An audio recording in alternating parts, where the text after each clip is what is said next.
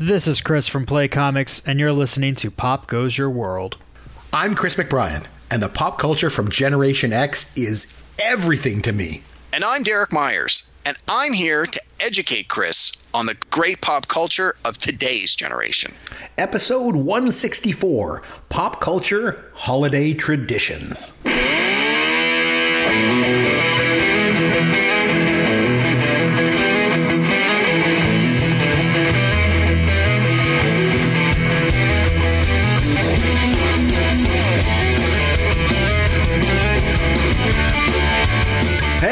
Chris McBrien along with Derek Myers, and this is Pop Goes Your World, the pop culture podcast for the generations. Derek, this week, we're going to be talking about yearly holiday pop culture traditions, and I've got a few of them. I just can't wait to get into this. But first, what's new in pop culture in your world, my friend? Well, Chris, thank you. Welcome. Mm-hmm. Good to talk to you again. Another Always week. Is. Yeah. We're getting closer and closer to Christmas. Chris, you sent me a text earlier today, a couple of them where you kept saying, I can't wait to do the show. I can't wait to do the show. I can't wait to do the show. And I finally had to just send you a reply that said, slow down there, Chris. It's a podcast about Christmas. It's not actually Christmas. So you're clearly excited about this topic. And I got a lot to talk about before we get there. So you're going to have to be patient and hold on a little bit longer. I'll do my best. Okay. So as we are approaching Christmas, I have had some additional time to take in some more pop culture. And as I think we've mentioned on the show before, from time to time, we get complimentary movie channels. And once again, we have those around the Christmas time this year. And so, of course, my PVR is filling up with great stuff. So I've been trying to madly watch things on my PVR just so I can clear space to record more things on my PVR. So in a previous show not too long ago, we talked about Sean Connery, and I told you that on my PVR, I have The Man Who Would Be King from 1975, starring Sean Connery and Michael Caine. Mm-hmm. And I finally had a chance to watch it. Oh, you did? How would you think of it? I loved it. I thought it was great. Yes. It's good. It was really good. Yeah. I mean, I was a little disappointed because when we reviewed the movie, you spoiled it, but I mean, the movie's 40 or 50 years old. Like, come on, if I haven't seen it by now.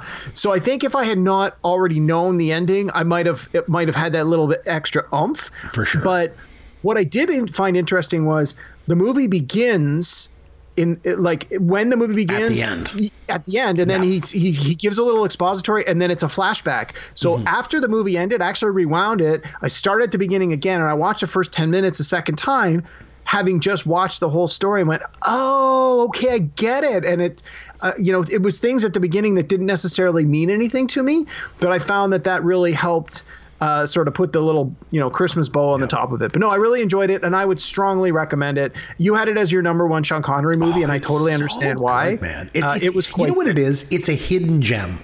I think it's an absolutely epic and unbelievable film that not a lot of people know about. I didn't realize it was based on a book by Rudyard Kipling, who many people probably know best from his work, The Jungle Book, which was a Disney cartoon and which people know and love. And I even enjoyed the fact that one of the characters in the story is Rudyard Kipling, which I thought was a little bit meta and kind of made me smile. So that was interesting. So that was my first thing. I had to watch that to get it off the PVR. Then as is the season, I'm sure we're going to get into this a lot more later. My wife has been recording all sorts of Christmas movies, and one of the ones that just came out last year, it premiered on HBO this summer, so she recorded it and said, I'm going to wait till Christmas to watch it, is called Last Christmas, loosely based on the lyrics of the George Michael song, and it's starring Emilia Clarke, who was Khaleesi on the Game of Thrones. Oh, yeah, right. And the gentleman whose name I can't remember his first name, Golding, I think is his last name, who was the main guy in Crazy Rich Asians, is, oh my God, he has got to be the most beautiful Asian man I've ever seen. Oh my. It was actually pretty good. It was okay. So let me say this: if you watch a movie that's called The Man Who Goes to Prison, and the movie is about a court case, what would you expect happens at the end of that movie? Tell me. Well, I would assume if it's called The Man Who Goes to Prison and it's a court case, by the end of the movie, the guy's guilty. He's going to prison. It tells you right in the title. Right. So with this movie, Last Christmas, it's based, and they make no bones about it, it's based on the song by George Michael. So if you've heard the song and know the lyrics, there should be no surprises in this movie. Yet we watched it, and at the end, my wife's like, "Oh my God, I didn't see that coming at all." And I'm thinking, really? I knew that 10 seconds into the movie, but it was fun. I mean, it's not necessarily going to be the best Christmas movie ever, but it was worth watching. And I mean, hey, the two leads are beautiful people, so it never hurts with that. Right. So yeah, I that was pretty decent. Third thing I watched, again, just to get off my PVR, Slumdog Millionaire. Oh, that's a good one. I hadn't seen it in a while. Yeah, it was pretty good. Danny Boyle film, won the Oscar for best picture. It'd been a few years since I saw it, but it was on one of the channels. I recorded it. I watched it back a few nights ago, and I'm like, man, I really forgot how good that movie is. So yeah, no, it was quite good. Mm-hmm. And then, well, hold on a second here. Yeah. Sorry, I didn't want to interrupt. Is there any chance you might have a documentary for us this week? Well, it's funny you should bring that up. That was the next thing on my list. Oh, good. Because I wanted to mention, like, if you remember a couple weeks ago, Luke Martin, our good buddy, reached out to us and mentioned, hey, Derek didn't have a documentary this week. What's going on? And then I mentioned a documentary, and then you came back the next week with, another documentary review. And then Robbie Baseball, our good buddy, Robbie Rose, if you remember from the Dingers podcast.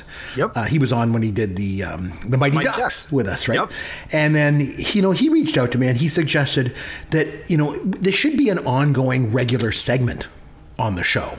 You doing documentaries, Derek's documentary. And he suggested that I write a song, to introduce. Just give me a minute, will you, before you start laughing at me. He mentioned I should write a song and do like a little drop for your introduction to your new segment for documentaries. So I did it. So I thought I would just bring us in. So coming into Derek's Documentaries as a new segment on the show, here you go. For 40 days and 40 nights, he watches documentaries. He likes to learn about the world. It's Derek's Documentaries. Derek's Documentaries. Derek, take it away. Tell us your documentary. So I got a comment on that. So when you said, the first thing that came to mind when you're like theme song, I was thinking like the theme to Wayne's World, to be like, Derek's Docs, party time, excellent. That's more what I was expecting. I went a different way. Yours was more this is grandma's version of an intro, sort of mellowly on the piano. So in any case, use mine. I'm sure we're recording this. Use mine next time. Okay. But I appreciate the effort. Oh, and thanks to the suggestion. Okay, so with all that buildup, I got a documentary that like half the listeners are going to be like, we don't give a crap. So the documentary is called Game Master. I watched it on Amazon Prime. What's it called? Game Master. Game Master. One word. Okay. Like master of the game. Game right. Master. Yeah. One word. Yep. It's from this year, 2020. It was on Amazon Prime. And it's about the board game industry. And they talk about like the how board games have become so popular. Like we're essentially in a board game renaissance right now. And things like Kickstarter and crowdfunding have made it easy for pretty much anyone with an interesting concept to get funding and do a small run of a unique board game that they have in mind. And through the course of the documentary, they talk to board game creators who are known for like all of the most popular board games on the market right now. And they talk to people who have won awards for their board game creations. They have segments done at the big Gen Con gaming convention that happens in Indianapolis in the US. They have the big You convention go to that every Europe. year. Just about every year, yeah. Actually, they were there for Gen Con 50, which was a couple of years ago, and I was there for Gen Con 50. So while I'm watching it, I'm looking in the background for people I know or even myself walking by, because some of the interviews are done like on the game floor and like in the hallways. I didn't see myself. But yeah, it was very interesting. So like I have some friends that are slowly getting into board gaming simply because in the COVID world, you can't really do a lot else. You can only have like small groups of 1 or 2 people over. And so some of my friends have becoming a little more educated on current, more modern board games. And so they've been watching this documentary and they would call me and ask me, oh, do you know about this? And have we tried that? And they were interviewing the person who created Quirkle. And I'm like, which is one of my games that people love, and Settlers of Catan guy and the Pandemic guy. So it's quite good. And then part of the documentary is they follow the story of 4 games game creators who are in the process of creating their own game, but they're all sort of from different demographics. And so it's interesting to hear that side of it as well. They really try to do a good job of talking about the highs and lows of the board gaming industry and how they're trying to make it more inclusive for, more than just white dudes. They're trying to get more women involved. They're trying to get more people of visible minorities involved. They're trying to get more people from LGBT community involved. And they talk to people who are game creators and how do you reach those audiences with board gaming. And it was quite good. And so yeah, that's my documentary reco for the week. It's called Game Master, one word. It's on Amazon Prime. And it's from this year, 2000. Well, that's all I got for now. Well, we'll take us out of that with. For 40 days and 40 nights, he watches documentaries. He likes to learn about the world. It's Derek's Documentaries. Derek's Documentaries. Good job, bud. I was going to mention something. You keep using that intro, I'm going to stop watching documentaries. I wanted to mention one thing of pop culture myself before we get into our topic. As you know, there's been a lot of really cheesy movies made in this world, but I think I found one that actually takes the cake. It's called A Recipe for Seduction. Derek, have you heard of this or have you seen the trailer for it? Is that from that adult website that we're not supposed to admit we ever go to? But no, I know you go to quite frequently. This is a love story about a young, wait for it, Colonel Sanders. Oh, I heard about this. It's got the guy from Saved by the Bell. Yeah, Mario Lopez plays him, and he's got like the. I thought it was an Onion article. I didn't think it was real. No, I know it looks like something from Mad TV. Like, I don't know if it's supposed to be in the vein of Sharknado, where it's so campy, that's the point, but oh man, I tell you, I would say, it's a love story about Colonel Sanders, because if there's anyone in history that people care about his love life, it's the founder of KFC. Like everyone wants it. Like, was he a strong lover? Was he finger licking good? Oh my, my, my. All I know is that this thing is gonna suck. That is for sure. Oh, but you know what? You know what doesn't suck? My dad jokes. Here's your dad joke of the week. Just trying to keep things sort of on, kind of on topic. Derek, what kind of a ghost haunts a KFC? The ghost of Colonel Sanders. I don't know. A poultry geist. Terrible. Really? I can think of 11 reasons not to like that. 2 of which are salt and pepper. A little Canadian show called Schitt's Creek. You can say Schitt's Creek, but you can't say Wow, you are really dating yourself here, bud. Schitt's Creek is awesome as What are you talking about? Have you not seen Ryan Reynolds' film career? Apparently my son has no soul. Just let yourself, baby. You're not recording this, are you? No, never. Like, that's criminal. I know. We basically have the same bone structure. From the waist up, I presume. Most people won't question it. It's all ball bearings now. Alrighty, Derek. So this week we're talking about pop culture holiday traditions. It's the holiday season. Christmas is around the corner. We're heading into the, the holidays. And so every year, at least for me anyway, I love Christmas. I'm like a little kid inside, as you know. And every year I have certain traditions that I have done ever since I was a little kid. And they generally revolve around pop culture because, 2 of my favorite things in this world are pop culture and Christmas. So what better way than to mash them together?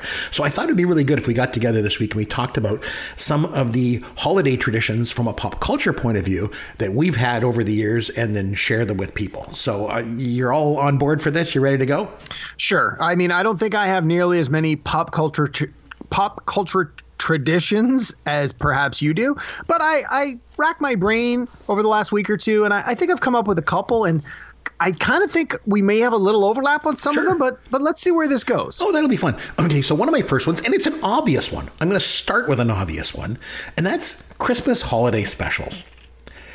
Ever since I was a kid, and I mean, who hasn't? I've loved watching, animated Christmas specials on TV every year, and the thing is, it's also one of the few things that's remained a constant as I've become an adult. And there's just, I wouldn't say there's a few things that I loved as a kid that I still love as an adult. You know, there's quite a few things because I'm just like a big kid. But all those things that I think that I really loved as a kid that I still love now pretty much have to do with pop culture, you know? And that's kind of the recurring theme around here on the podcast anyway. But as it relates to holiday traditions, like I just love these animated specials, but there's 3 in particular that have always stood out to me. So the first one is A Charlie Brown Christmas. And the thing is, I pull different things out of this show than some people do. Like everyone always remembers the tree, right? Because it embodies the underdog, you know, that is Charlie Brown.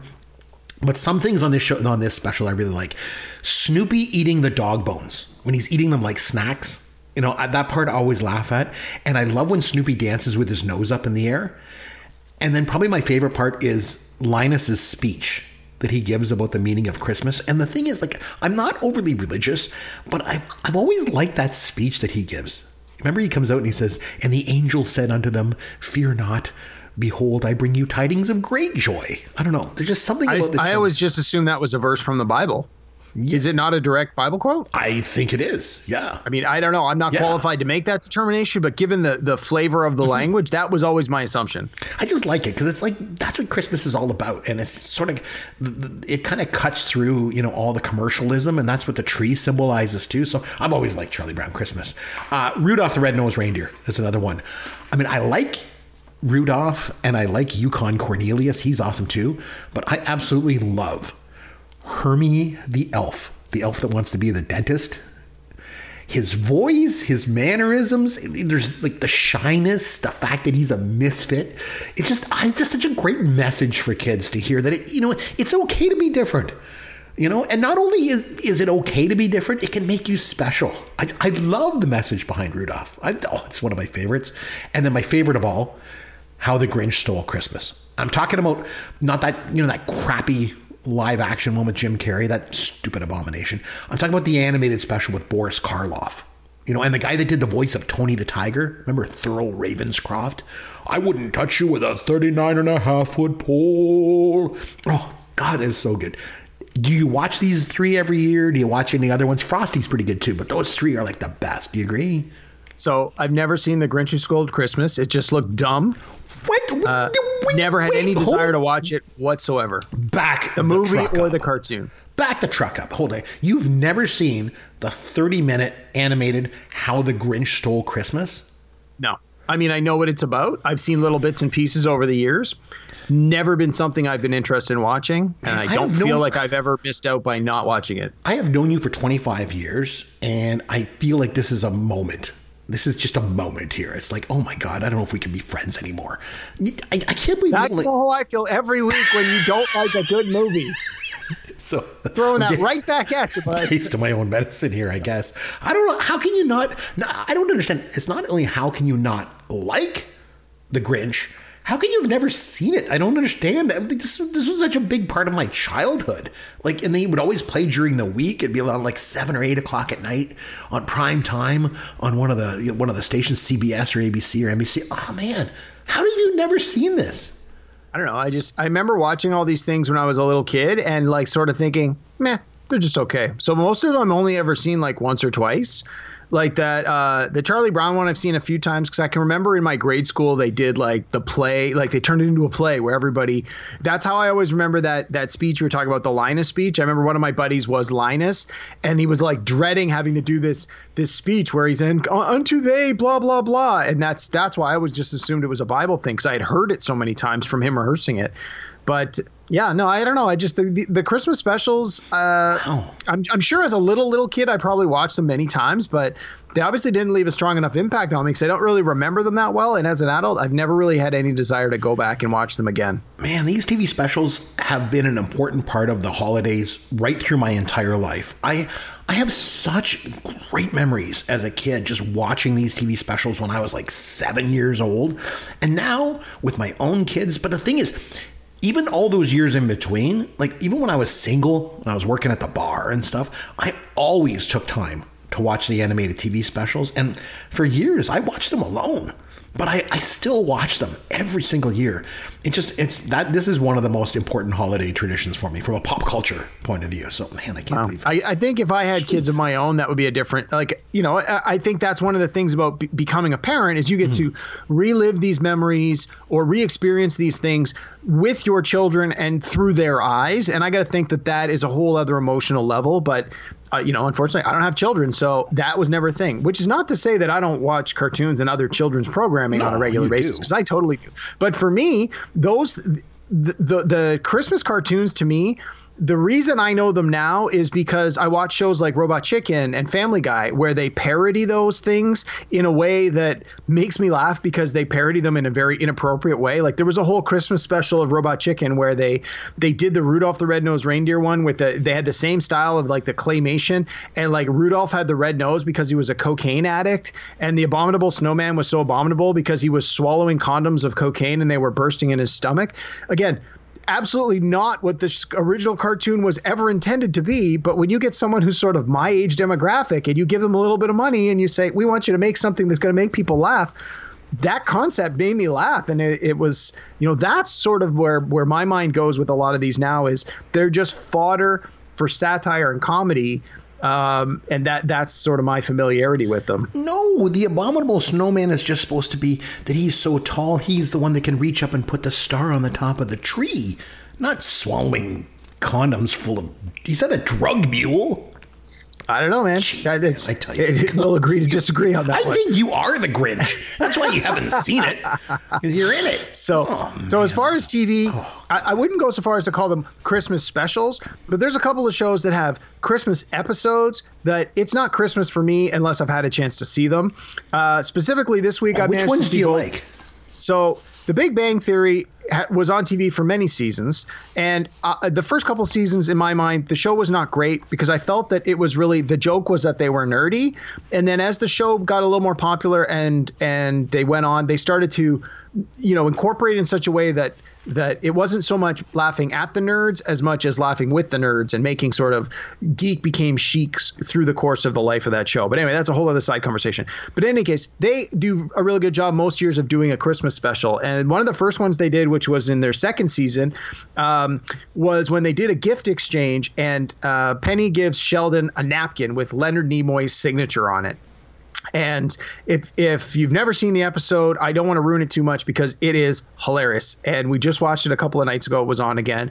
And it's got to be one of my all-time top 5 favorite episodes of The Big Bang Theory. Just it hits on all levels. The stories with all the characters are great, and it's all Christmas related. It's all about gift giving, and he jokes. He's like, you haven't given me a gift. You've given me an obligation, but because you've given me a gift, now I have to give you a gift, and it has to be of the approximate same value. And if I don't know what you're getting me, then I don't know what to get you. And so it's this interesting way to sort of look at it from that sort of social commentary point of view, but wrapped up in humor. And it's at the end of it, it's the whole thing of you just give it to someone because you think that they're going to like it. You're not worried about the reciprocity that comes with it. So that one is one for me, is the Big Bang Theory season 2 Christmas special. It was season 2 episode 11 where she gives him the Leonard Nimoy napkin. And then one that came out a few years later, it crosses genres for me. It's one of the ones where the guys are playing Dungeons and Dragons at Christmas, and they're doing a Christmas themed Dungeons and Dragons game. Okay. And at the end of the adventure, Sheldon, instead of trying to rescue Santa, attacks the other players in the game and then leaves Santa for the ogres because he's mad that when he was young, he asked Santa to bring him a particular gift and Santa didn't bring it. And so Sheldon's had all this pent up hostility over all these years. And when he finally gets a chance in the game to get revenge on Santa, he does. And then, of course, with this show, they always go to a commercial with like 1 or 2 minutes left in the show. And then when they come back for those last 2 minutes, Sheldon hears someone in the apartment, and he comes out, and it's Santa, and he's like, "Oh my God, Santa, you're here!" And basically, it's Santa then taking revenge on Sheldon for leaving him to fend for himself against all those ogres. And so it was, again, it's just one of these ones where I'm a big D&D nerd, and The Big Bang Theory is one of my favorite shows, so it's like it crosses all of that. So those are my 2 TV Christmas shows that it's not Christmas unless I've seen those 2 episodes. Didn't you write a Christmas-themed D&D module? Well, it just so happened I did, and it's funny you bring that up because that was a good segue. So one of my Christmas traditions is to play Dungeons and Dragons with my friends. Well, that's a weekly tradition for me. Right. But around Christmas time, there's a couple of things. So obviously we're not going to get to do it this year in the way we've typically done it because we can't all get together. But a few years ago, I had an opportunity to put together an adventure module, and I decided to do a Christmas theme adventure. And so every year at Christmas, I make a point of volunteering to run this adventure at our local stores, and so with my peer groups, because I play D&D with a lot of different groups. Those that have not yet played it, I have a chance to do it. And I'm actually started running it just this week. It takes, the game slots we play now are only about 2.5 hours. Just based on real life, people have kids and jobs, so they can't play as long in one sitting as they used to. So we've had to break it up over 2 weeks, but I'm running my Christmas adventure right now for one of my groups. We started it earlier this week and we're going to finish it next week. And it's called Winter Wonderland. So for those of you who are at all nerdy or gamey, if you have a DM's Guild account, Winter Wonderland, check it out. It's got a picture of a giant snowman lording over Santa Claus on the cover. And I drew from some of those Christmas themed TV shows you talked about in order to populate the story of my module. I wanted to lean on that a little bit. And so that's something that I do every Christmas. And the other one is between Christmas and New Year's, I usually take a couple of days off of work. And I have a fair number of friends who either don't have kids or their kids are old enough that they don't have to be with them all the time. And so I usually have a 1 or 2 day marathon where I have people come over to my house and we have a few drinks and we order some pizzas and we stay overnight and we just do a nonstop Dungeons & Dragons marathon for 2 days. And it's been dubbed Amaron Con. And so for people who follow me on Twitter, my handle is Amaron_DN. And that's the Amaron is the name of one of my old D&D characters from way back when. And so someone in the first year they did it, they're like, it's like a mini convention, we're going to call this Amaron Con. Nice. And so I've done it like 5 or 6 years in a row. So those are my 2 Dungeons and Dragons Christmas pop culture traditions, which obviously don't apply to everybody, but that's part of the way I nerd it up over the Christmas time. Well, going back to your Christmas themed TV episode you mentioned, yes, this should come as no surprise. The TV themed or the Christmas themed TV episodes that I like are old. So let me guess, Happy Days and Love Boat. Happy Days in season 1. The Cunninghams find out that Fonzie is going to be alone for Christmas, so they invite him over. And then another one that I really liked was later on. It was when Fonzie has the 3 girls in his place for Christmas, and the sailor comes by with the gift and the letter from Fonzie's dad, Vito Fonzarelli. That one was really good. Cheers had a Christmas episode too, where Norm had a part-time job as a department store Santa Claus. I remember that one. And I would think probably my favorite Christmas themed TV episode is, of no surprise, WKRP in Cincinnati. This is one where everyone wanted to go home for Christmas. They don't even want to do the office Christmas party, except Jennifer. Jennifer's the only one. She's like, no, we got to do the party. So everyone thinks that she's doing this because she doesn't want to be alone for Christmas. And then Venus is dressed up like this hip Santa Claus. And I remember Herb wants to give Jennifer her Christmas goose. and of course, they all go to her apartment and Jennifer's senior citizen boyfriend shows up at the end to take her away. She's going to Paris or something like that. And her boyfriend is played by George Gaines. Remember Commandant Lassard from Police Academy? Yeah. From Tootsie. Wasn't he in Tootsie? And he was in Tootsie. Yeah, he was. He was the lecherous guy who kissed all the ladies? He was. He absolutely was. You're right. So yeah. So those are the themes, the Christmas episodes I always liked. One I want to mention, and I've never really shied away from embarrassing myself on the show, as you can tell, with the songs I sing and everything else. So I got to mention Michael Bublé. Now, it's not that I want to freely admit this or anything, but listening to, sort of cheesy holiday music it's become a bit of a tradition lately. And the thing is, ever since I got married and had kids, you got to give in and do things you don't always want to do, right? It goes with the territory, right? And one of these traditions has become, setting up the tree and then decorating it while we listen to cheesy Christmas music. Now, we always get a real tree. That's something I never did when I was growing up as a kid.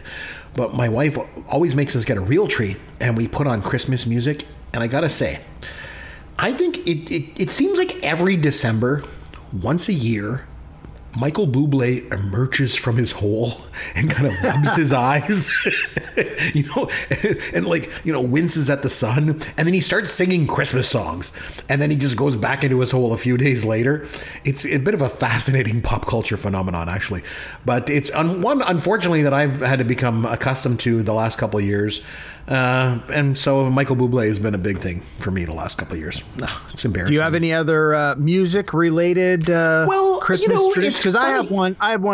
If you don't. Well, and maybe this will lead into what you were going to say. I saw your wife actually post that's something. That's where I'm going. Yeah, she posted something on social media about being whamboozled. And I got to tell you, I had no idea what she was talking about, but apparently this is a thing. You wanted to explain to us what it means to be whamboozled? Go ahead. So, Whamageddon. So, the song so earlier in the show, I talked about the movie Last Christmas, which is based largely and in no way loosely on the lyrics to the George Michael Christmas song Last Christmas. And so it is now a social media thing where starting on December 1st, if you can go all the way from December 1st to December 25th without hearing the song Last Christmas on the radio in your car, on your Spotify account, in a shopping mall, or on a TV show or a commercial, or in a movie, then you win. You win the Whamageddon. Unfortunately, I don't know anybody who's been able to make it all the way through since this has become a thing. Inevitably, people start to hear it creep up in places. So, a couple of stories about this one. So my wife recorded the Last Christmas movie when it premiered on HBO on, of all days, July 25th, exactly 6 months before Christmas this summer. And she's like, I'll wait to watch it around Christmas. So a few weeks ago, we're like, hey, we should watch a Christmas movie. And I go, why don't you watch that one on your PVR? And she goes, nope, because they're going to play the song during the movie, and I haven't heard the song yet, and I don't want to Whamageddon myself. And I'm like, okay, that's fair. And then I'm on a call. It's actually, I was playing D&D that weekend, and what we were talking about, two of the guys were like, I got Whamageddon already. And we're like, it's like the 4th of December. And the one guy said, yeah, we were on a staff meeting online. There was like 30 of us on the call, and somebody cranked it up in the background and was like, for all you people playing the Whamageddon, you're all out. And it's like, screw you, man. Like, you suck. And so anyway, my brother got us last week or the week before. We were over at his house dropping some things off. And he was showing me his new portable Bluetooth speaker. And he goes, here, let me play you something. I was like, okay. And sure enough, he had that queued up. I was like, oh, you jerk. And so both my wife and I both heard it. And so she posted, she's like, we just got Whamageddon by my brother-in-law. What a jerk. So yeah, when you hear it, you post to social media and you say, Whamageddon, got me, I'm out. Is this a new phenomenon? Because, I'm a Gen X guy, and I've heard that song before, but I've never heard this as being like a thing. It's been a thing for a number of years. I don't know when it started. I'm sure the internet is a trove of information about how and when and where it got started, but it's a thing. And if you are not Whamageddon yet, don't watch the Last Christmas movie, because, spoiler, the song is played a lot in that movie. So yeah, that's my only real music tradition as far as Christmas. Well, there's obviously some movie traditions, that we can touch base on. And watching Christmas movies during the holidays is something, a lot of people do. I do it too. So here's what I'm going to do, Derek. I'm going to run down a list of Christmas movies. Okay. And you just tell me if you regularly make it part of your holidays to watch them. Okay? Sure. It's a Wonderful Life. No. Have you seen it? Oh, yeah, a few times. But you don't watch it every year? Somewhere. No, it's not one that honestly, Chris, I have a stack of about 30 Christmas movies, and every year we go, we're going to watch all of these. And every year we watch like 5 of them. And that's not one that's made the list the last few years. Just because you have so many, or just because I have so many, and usually there's just not enough time. Although we don't really have that excuse, in the COVID world. But here we are, more days, only a week before Christmas, and I think I've only watched 4 or 5 Christmas movies.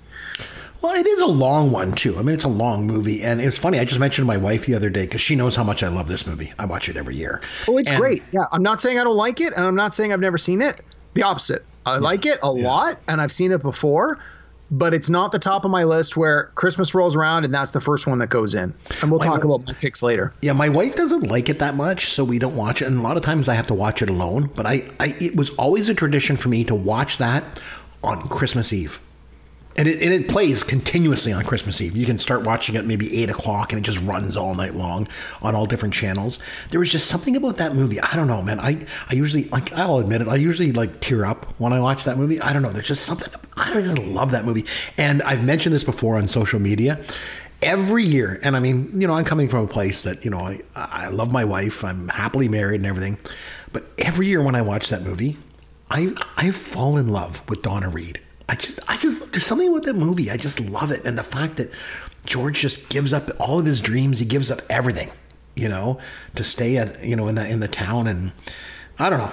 I love that movie a lot. And I just mentioned to my wife the other day, I'm like, oh, I wonder if we could get the kid. And I said it kind of jokingly because I said, can we get the kids to watch this? Like, there's no way my kids would watch a black and white movie, you know, 2.5 hours long. But, I just, something about it I love. Okay. Another movie. Tell me if you regularly watch this one. Home Alone. I saw it once. I didn't like it. I've never watched it again. Really? Jeez, I think I'm really coming to the conclusion that you're the Grinch. I really think you actually have green fur all over your body. As I've never seen the Grinch, I don't know if that's a compliment or not. You wouldn't know, right? So Home Alone, you didn't really care for it, so obviously you don't. I watched it on video like maybe 10 years ago, yep. And I thought, I don't understand what the big deal is about this, and it's like, yeah, pass, not interested. I just the cartoony violins, and it is Christmassy. I don't know, it's got some good messages to it. Okay, what about here's one going way back. I know you're probably not going to connect with this one, but A Christmas Carol.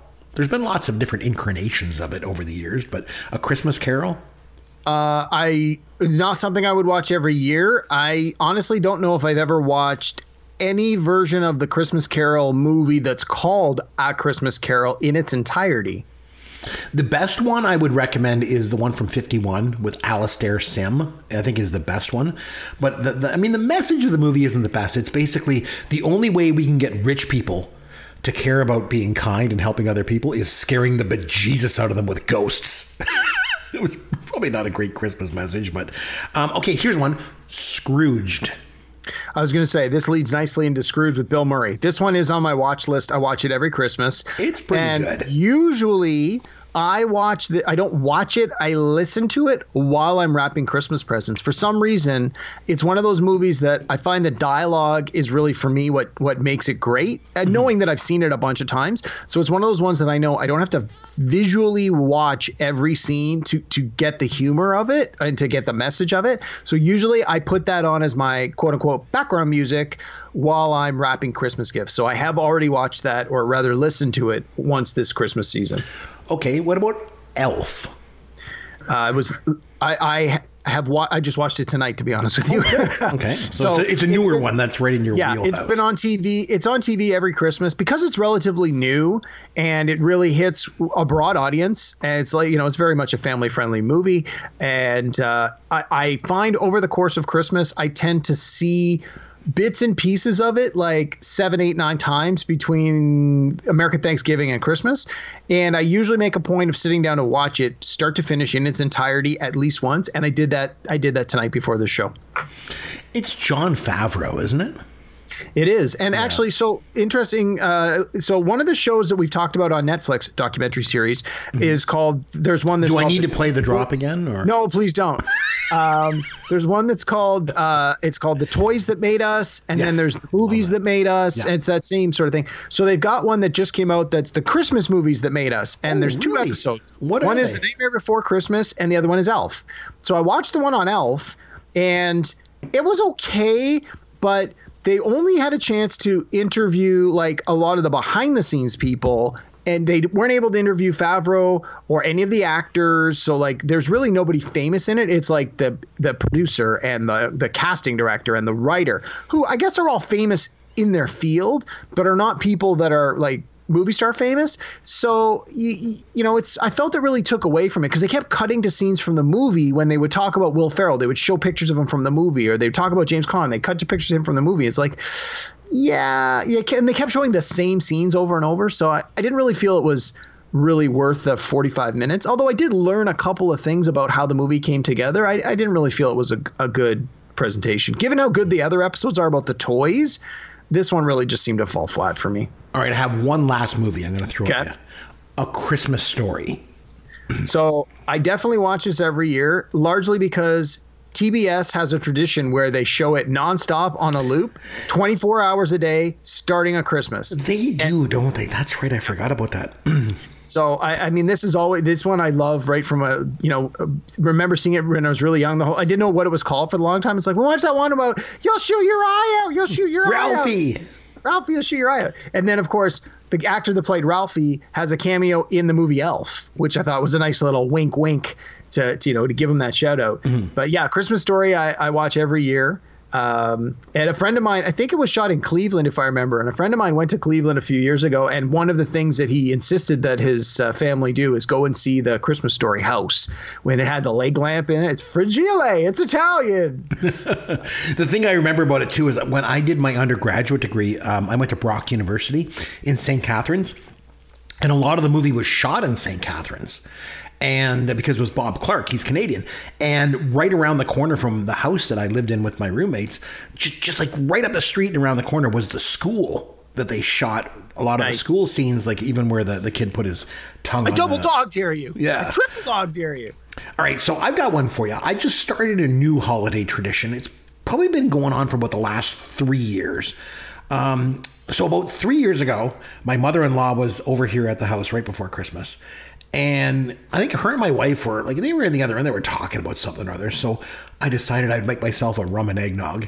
And I go in the living room and I put Die Hard on the TV.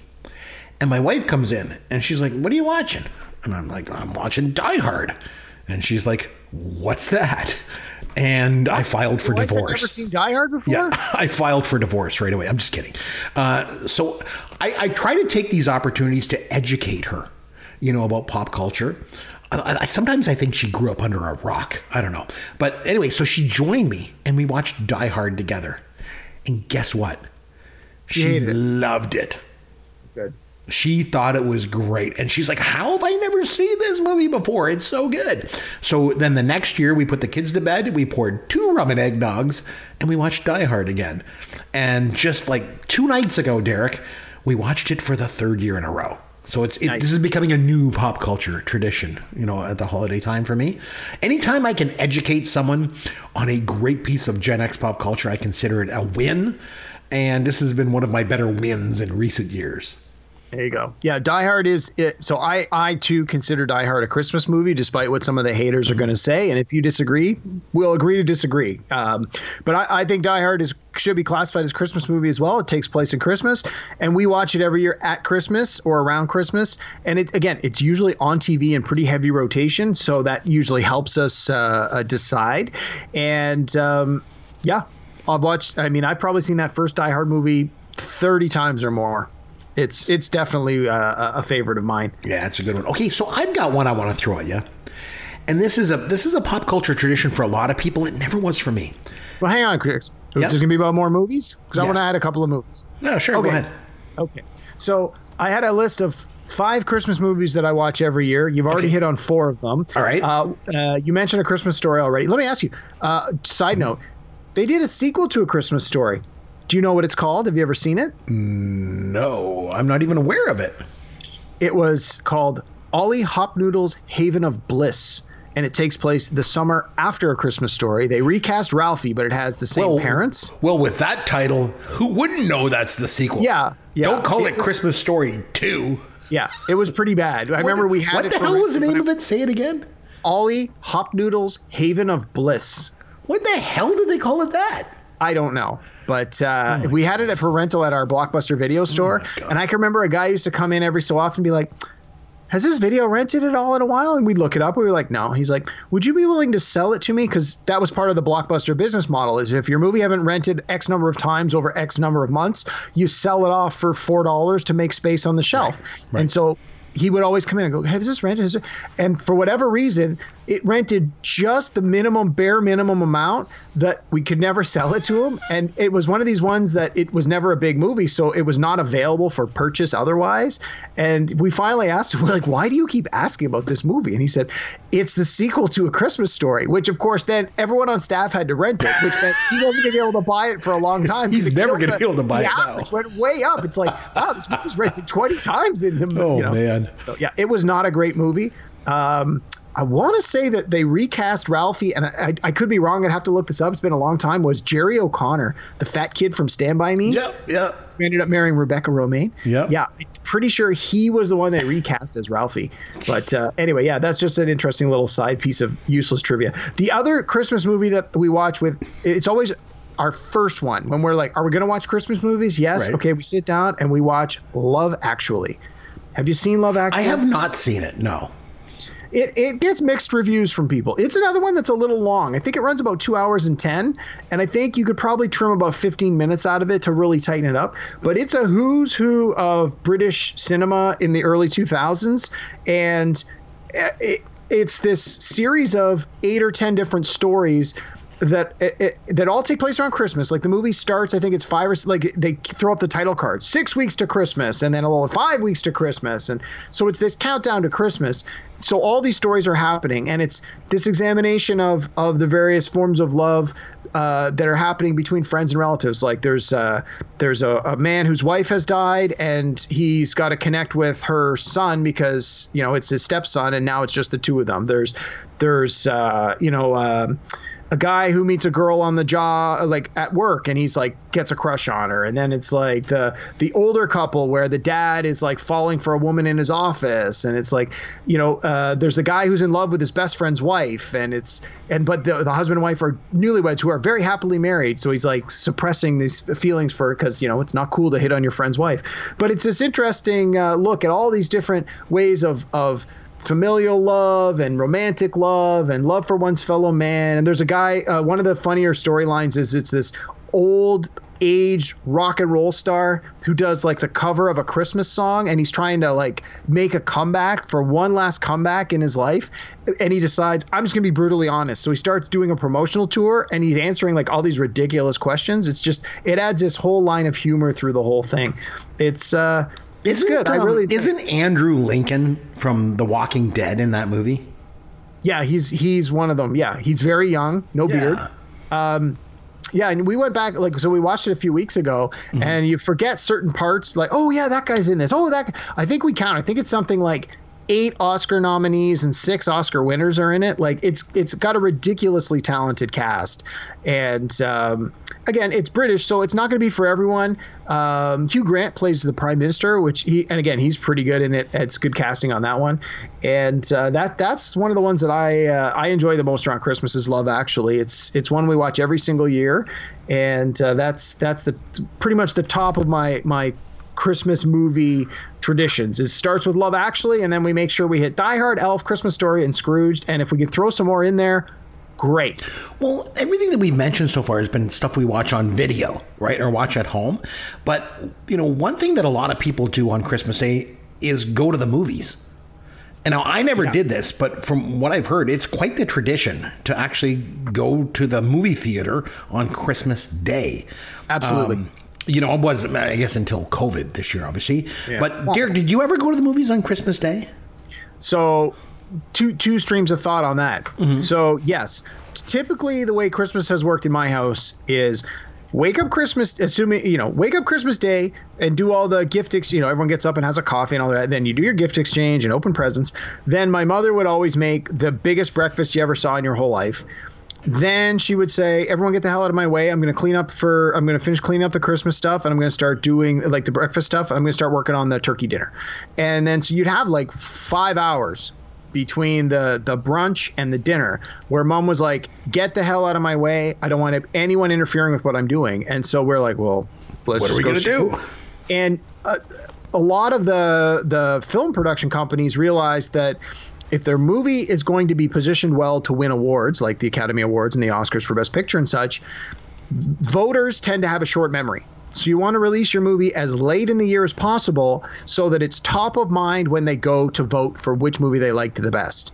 So what typically happens is on or around Christmas, all these gigantic movies come out, all the ones that are positioned to be, quote, the best movie of the year. And there is usually at least one family movie tacked in there somewhere, be it a cartoon or otherwise. And there's usually one comedy where people realize all the Oscar ones are all dramas. Sometimes people just want to go to the theater and have fun. And so every year at Christmas for like 20 years in a row, between 12 noon and say 5, 6 o'clock at night, we knew we were not welcome to be anywhere near the kitchen in my mom's house. We would just go to see a movie. And sometimes if we could manage it, we would see 2. And it was always like, this one's going to be nominated for an Oscar. Or I can remember one year we went and saw Anchorman 2. Because again, it's like we had just watched all these long, boring dramas. It's like, let's just go see something funny. So always we went and saw a movie on Christmas Day. But before that, I used to work at Blockbuster Video. Blockbuster Video was open every day of the year, 365 days. So we used to work on Christmas Day. Blockbuster was open from noon until 8. So you could get one long 8-hour shift. And we're like, yeah, you get up, you do your presents, you eat your breakfast. And it's like, I'm going to work, because we always got paid double time to work on Christmas Day. So it was one of the most coveted shifts of the year. Really? And because people it was so, actually wanted to work that day because it of the was money. Arguably the busiest day of the year, which made the shift go by lightning fast. But it was the same thing. Nothing else was open. Everybody was looking for something to do between I've opened my presents and I'm going to eat dinner later in the evening. And in a lot of cases, people had relatives over, and it's like, I don't want to talk to my in-laws, or I have people over that, my sister's husband and his kid. I don't know who these people are. My grandma brought her new boyfriend. It's like, I don't want to talk to any of these people. This is just awkward. Let's go rent some movies. Right. And yeah, the video store was hopping. Like it was absolutely the busiest day. So for the 4 or 5 years I worked at Blockbuster, Christmas Day was like the shift to have. So those are sort of my Christmas Day movie traditions. Like going back to the movies that were released in theaters, it's funny because, if you look at some of the movies that debuted on Christmas Day, things like Django Unchained in 2012 and Ali in 2001, Dreamgirls came out on Christmas Day, and Wolf of Wall Street in 2013. And again, they were all kind of that award fodder that you mentioned. Yeah. That's a really good point. I'm glad you mentioned how Christmas Day, you kind of want to avoid some people in your family. Yeah. I don't know if you spent a lot of time with your in-laws around the holidays. Even if you did, I don't know if you'd be as honest as me. My father-in-law is Scottish. He's a ton of fun to be around on Christmas because he's gotten into the Christmas cheer. He's usually a lot of fun to be around. Every year, I have to go to my wife's side of the family for Christmas Day. And how do I delicately say this? Let's just say that her uncles are those traditional kind of, uncles that have certain views, certain world views that don't align with my own. Are they like Drunk Uncle from Saturday Night Live? Yeah, it's more like, like there's a lot of... I don't want to get in trouble. Okay, I don't want to get in trouble. Let's just say that there's a lot of things that they say, and their worldview is not exactly, the same as mine. So I've established my own Christmas tradition, and every year I slink off upstairs into the spare room, and I put on Showcase. It's the Canadian movie channel, in case anyone doesn't know. And every year on Showcase, they run a marathon of the original Star Wars trilogy. Nice. So not only do I get to avoid the racist uncles, I get to watch Star Wars every Christmas. And I drink beer too. So it's great. Like 2 of my favorite things, Star Wars and beer, and no racist uncles. So one of my least favorite things. So it kind of all works out. So every year it's become, since I got married, I watch the Star Wars original trilogy every single year. So that's been my thing. We're getting ready right down to maybe the last one here. So do you have anything else you want to mention before I get to mine? So I think the only other thing I want to mention, not even that it's so much pop culture, is just one of my personal Christmas traditions is, as I mentioned a few times already, I don't have little kids. I don't have kids. And I have one brother who also doesn't have kids. So Christmas at my parents' house, it's like everybody's grown-ups. There's no children to go around. So it sort of changes what you can and can't do around Christmas time when you don't have to worry about unduly influencing little kids by doing and saying inappropriate things.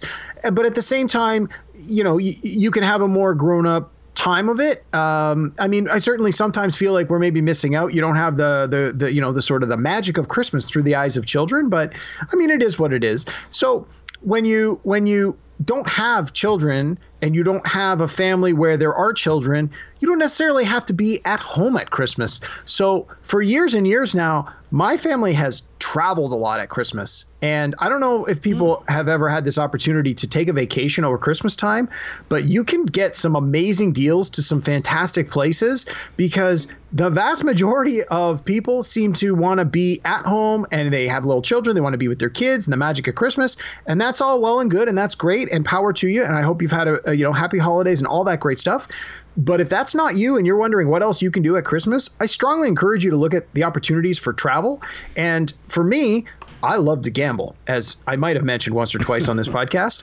And most of my family, we all have like borderline compulsive gambling problems. So we love Las Vegas. And I have had some of my absolute best vacations doing the Las Vegas trip at Christmas time.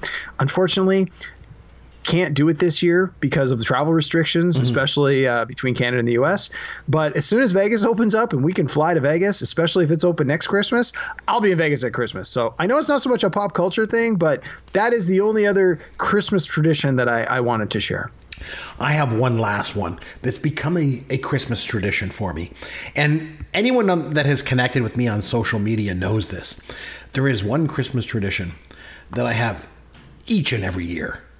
And that is spreading my personal Yuletide love of the YouTube classic, Henrietta and Myrna Neudorf singing Go Tell It on the Mountain. Now, for the uninitiated, it's not just the bad singing, really, really bad singing. The stage presence, the expressions, the fashion, even their names, for crying out loud. It's just all inspiring, and it's all working for Henrietta and Myrna Neudorf. So the television industry in Canada, I should mention, back in the 80s and 90s, it was a very local thing, you know, and back in the 80s, there was this television station locally in Winnipeg, Manitoba, that would run these low budget, no talent shows. And one of them was this religious show that would feature local people coming on and talking about all kinds of things. And they would feature local talent as singers. And I use that term very loosely. And one of the very best of the best of these local television shows in Winnipeg was, it was shown around Christmas time, sometime in the late 80s. And it featured these two local Winnipeggers by the name of Henrietta and Myrna Neudorf. And Henrietta was the older aunt, and Myrna was this young niece that looks like she would rather been anywhere on earth besides being next to her aunt singing Go Tell It on the Mountain. It's so bad. It's so bad that it's good. And you just know that the younger girl was like, Aunt Henrietta, I don't want to do this.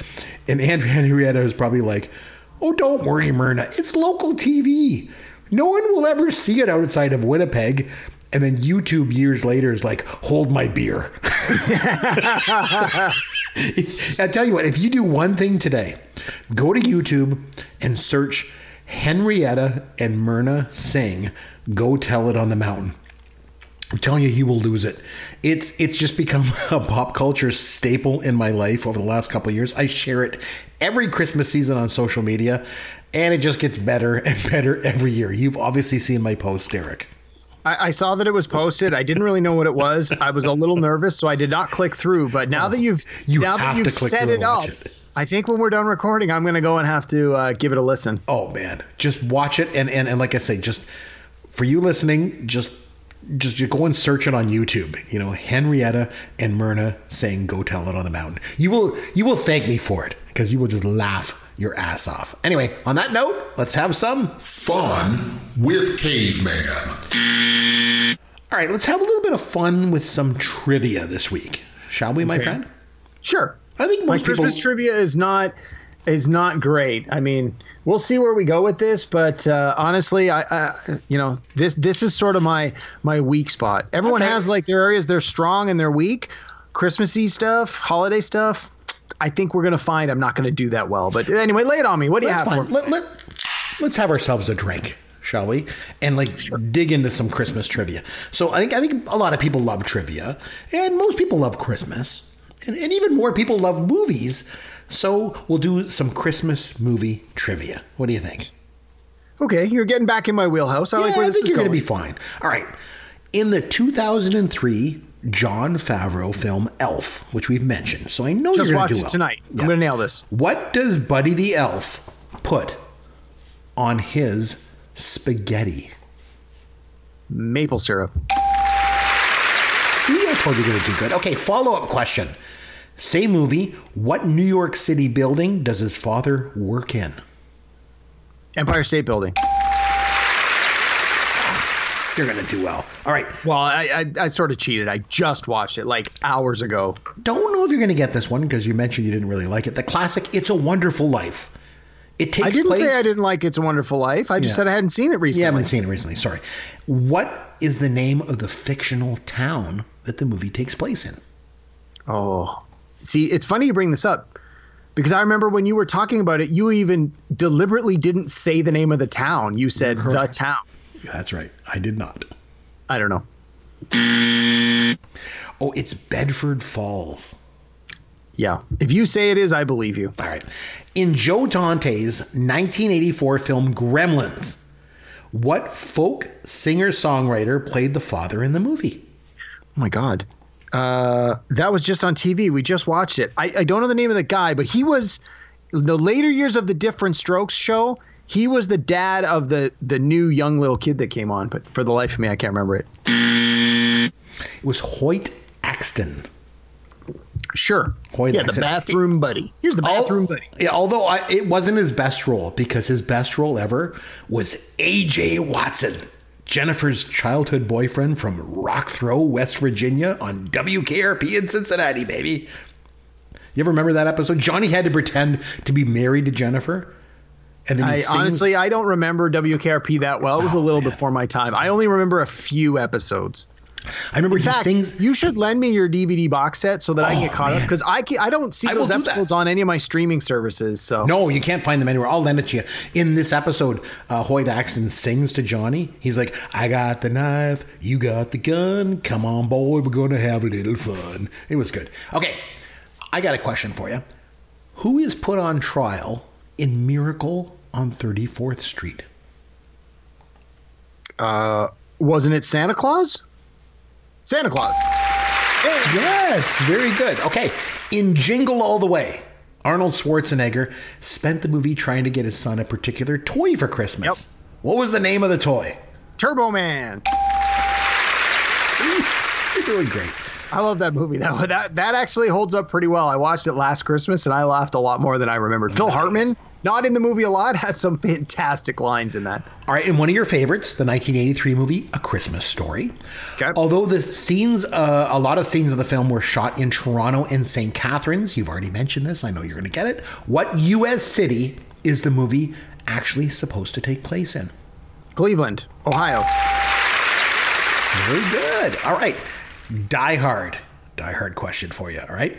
What does John McClane write in blood on the sweater of the dead henchman? Ho, ho, ho. Now I have a machine gun. I'll give it to you. It's now I have a machine gun. Ho, ho, ho. Very good. Close enough. I just did this with my wife the other day. Oh, well, I mean, I didn't murder a terrorist and write. I was going to say, where are we going with this? But I asked her on a bloody sweater, and you think you have a successful marriage? I think we need to talk. I asked her. I said, "Hey, in Die Hard, what does he write on the sweater?" She's like, "I have no idea. I don't remember." My wife doesn't remember. I've seen it 30 times. Yeah. And again, there's a funny Robot Chicken sketch where the other guys that are with Hans Gruber look in the elevator and he goes, "How come he gets a machine gun? I want a machine gun." And they're like, "What are you getting me for Christmas?" "Well, clearly not a machine gun because he's the only one who gets one of those." So. There you go. All right. Home Alone. We talked about that today. Macaulay Culkin was obviously left home alone in Chicago. But what city was his family heading to when they forgot him at home?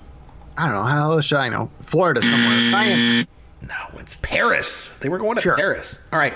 When Culkin was forgot again in Home Alone 2, Lost in New York. Because that's a mistake you make more than once, apparently. Of course. Well, you do when you want to make money and, in sequels. Sure. What future U.S. president makes a cameo? Obama. No, it's President Trump. Right. Oh, I remember when Canadian TV made the president and his son mad when they ran a version of the movie with his scene cut out of it. You remember that? No, I didn't. Oh, yeah. Don Jr. went on this rant that it was like politically motivated. Meanwhile, it was an old cut of the film for TV that was done back in 2014 before he even announced he was running. Which goes to show, actually, that it wasn't politically motivated. Canadians have just hated that guy since long before he became president. So, okay, Trading Places. We forget about that one, Derek. Would you call that a Christmas? I guess so. Yeah, because it takes place at Christmas. You know, I think people forget about that one.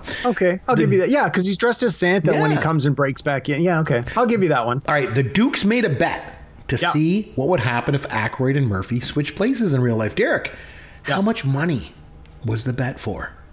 $100 million. It was worth $1. They bet $1. That's correct. All right. And finally, in what Christmas movie, you're going to nail this one. In what Christmas movie did brothers Bill, John, Joel, and Brian Doyle appear together in? Are those the character names or the actor names? No, the actor names, the real life names. Sorry, give them to me again, please. Bill, John, Joel, and Brian Doyle. Well, I know Bill Murray's got a brother, something Doyle, so I gotta think it's Scrooged. You are correct. Yes, those are all the Murray brothers. Very good. Nice. I didn't realize that there were that many of them. Yeah, there's 4 of them. I saw Joel Murray in Who's Live Anyway. We went to see that. So, whose line is it anyway? Yeah. The TV show. Well, they went out on tour. And Joel I always Murray remember him from Wayne's World. He was the owner of Noah Vanderhoff. No, that was Brian Doyle Murray. Oh, which one am I? Which one are you talking about? Joel. So Joel Murray is the guy. You probably wouldn't know him unless you saw him. He was in One Crazy Summer. Do you remember that movie? I do. I know that movie. So he was in that movie. Was he the fat friend of Hoops? Yes. Okay, I know that guy. Yeah. And then John Murray is the guy from Moving Violations. I haven't seen that one since the 80s. Anyway, so that's that. One thing I want to mention before we take off. Every year around this time, we usually take a little bit of a break over the holidays. I don't think anyone really listens to podcasts over Christmas and New Year's anyway, do they? Well, if you're looking for an excuse to get away from your in-laws and you're like, I have to listen to my favorite episode of Pop Goes Your World and I can't miss it. So they could do that, but that's what we like to think they do anyway. I just watch Star Wars. I just go upstairs and hide there. So we're going to take a little bit of a break. We're going to recharge our batteries. We're going to come back in the new year with a look back on 2020. Man, 2020 sucked. But we'll I don't know if that's going to be a really short episode, a really long episode. It might be an episode where we got to really dig deep. We should go back. There's homework for you and I. Mm-hmm. We should go back and re-listen to parts, at least the intro part of every show we did in 2020, and count how many times Derek watched a documentary. And I gotta, we can do an over and under. So we did probably a show a week, 52 weeks. Let's say we missed a few for break. Let's say if we did 45 shows. How many of those shows do you think I talked about a documentary? If I set the over under at say 35, do you think I talked about more or less than 35 documentaries in the last calendar year? Oh, I would say probably more. You think more? Yeah, I think so. Seemed to happen every week. It happened so much that we had to do this. For 40 days and 40 nights, he watches documentaries. He likes to learn about the world. It's Derek's Documentaries. Derek's Documentaries. No. You got to do the Wayne's World. Derek's World. That's the one you want to do. Yeah. So we'll come back in the new year. We'll take a look back on 2020 from a pop culture perspective. That's for sure. But until then, this is Chris McBrien for Derek Myers saying Merry Christmas, Happy New Year, and thanks for all your support over the last year. For all of us here at Pop Goes Your World, the pop culture podcast for the generations.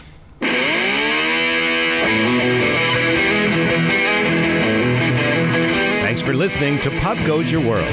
You can contact Chris and Derek at popgoesyourworld.com. Please take a minute and review the podcast on iTunes or wherever you download and listen to the show.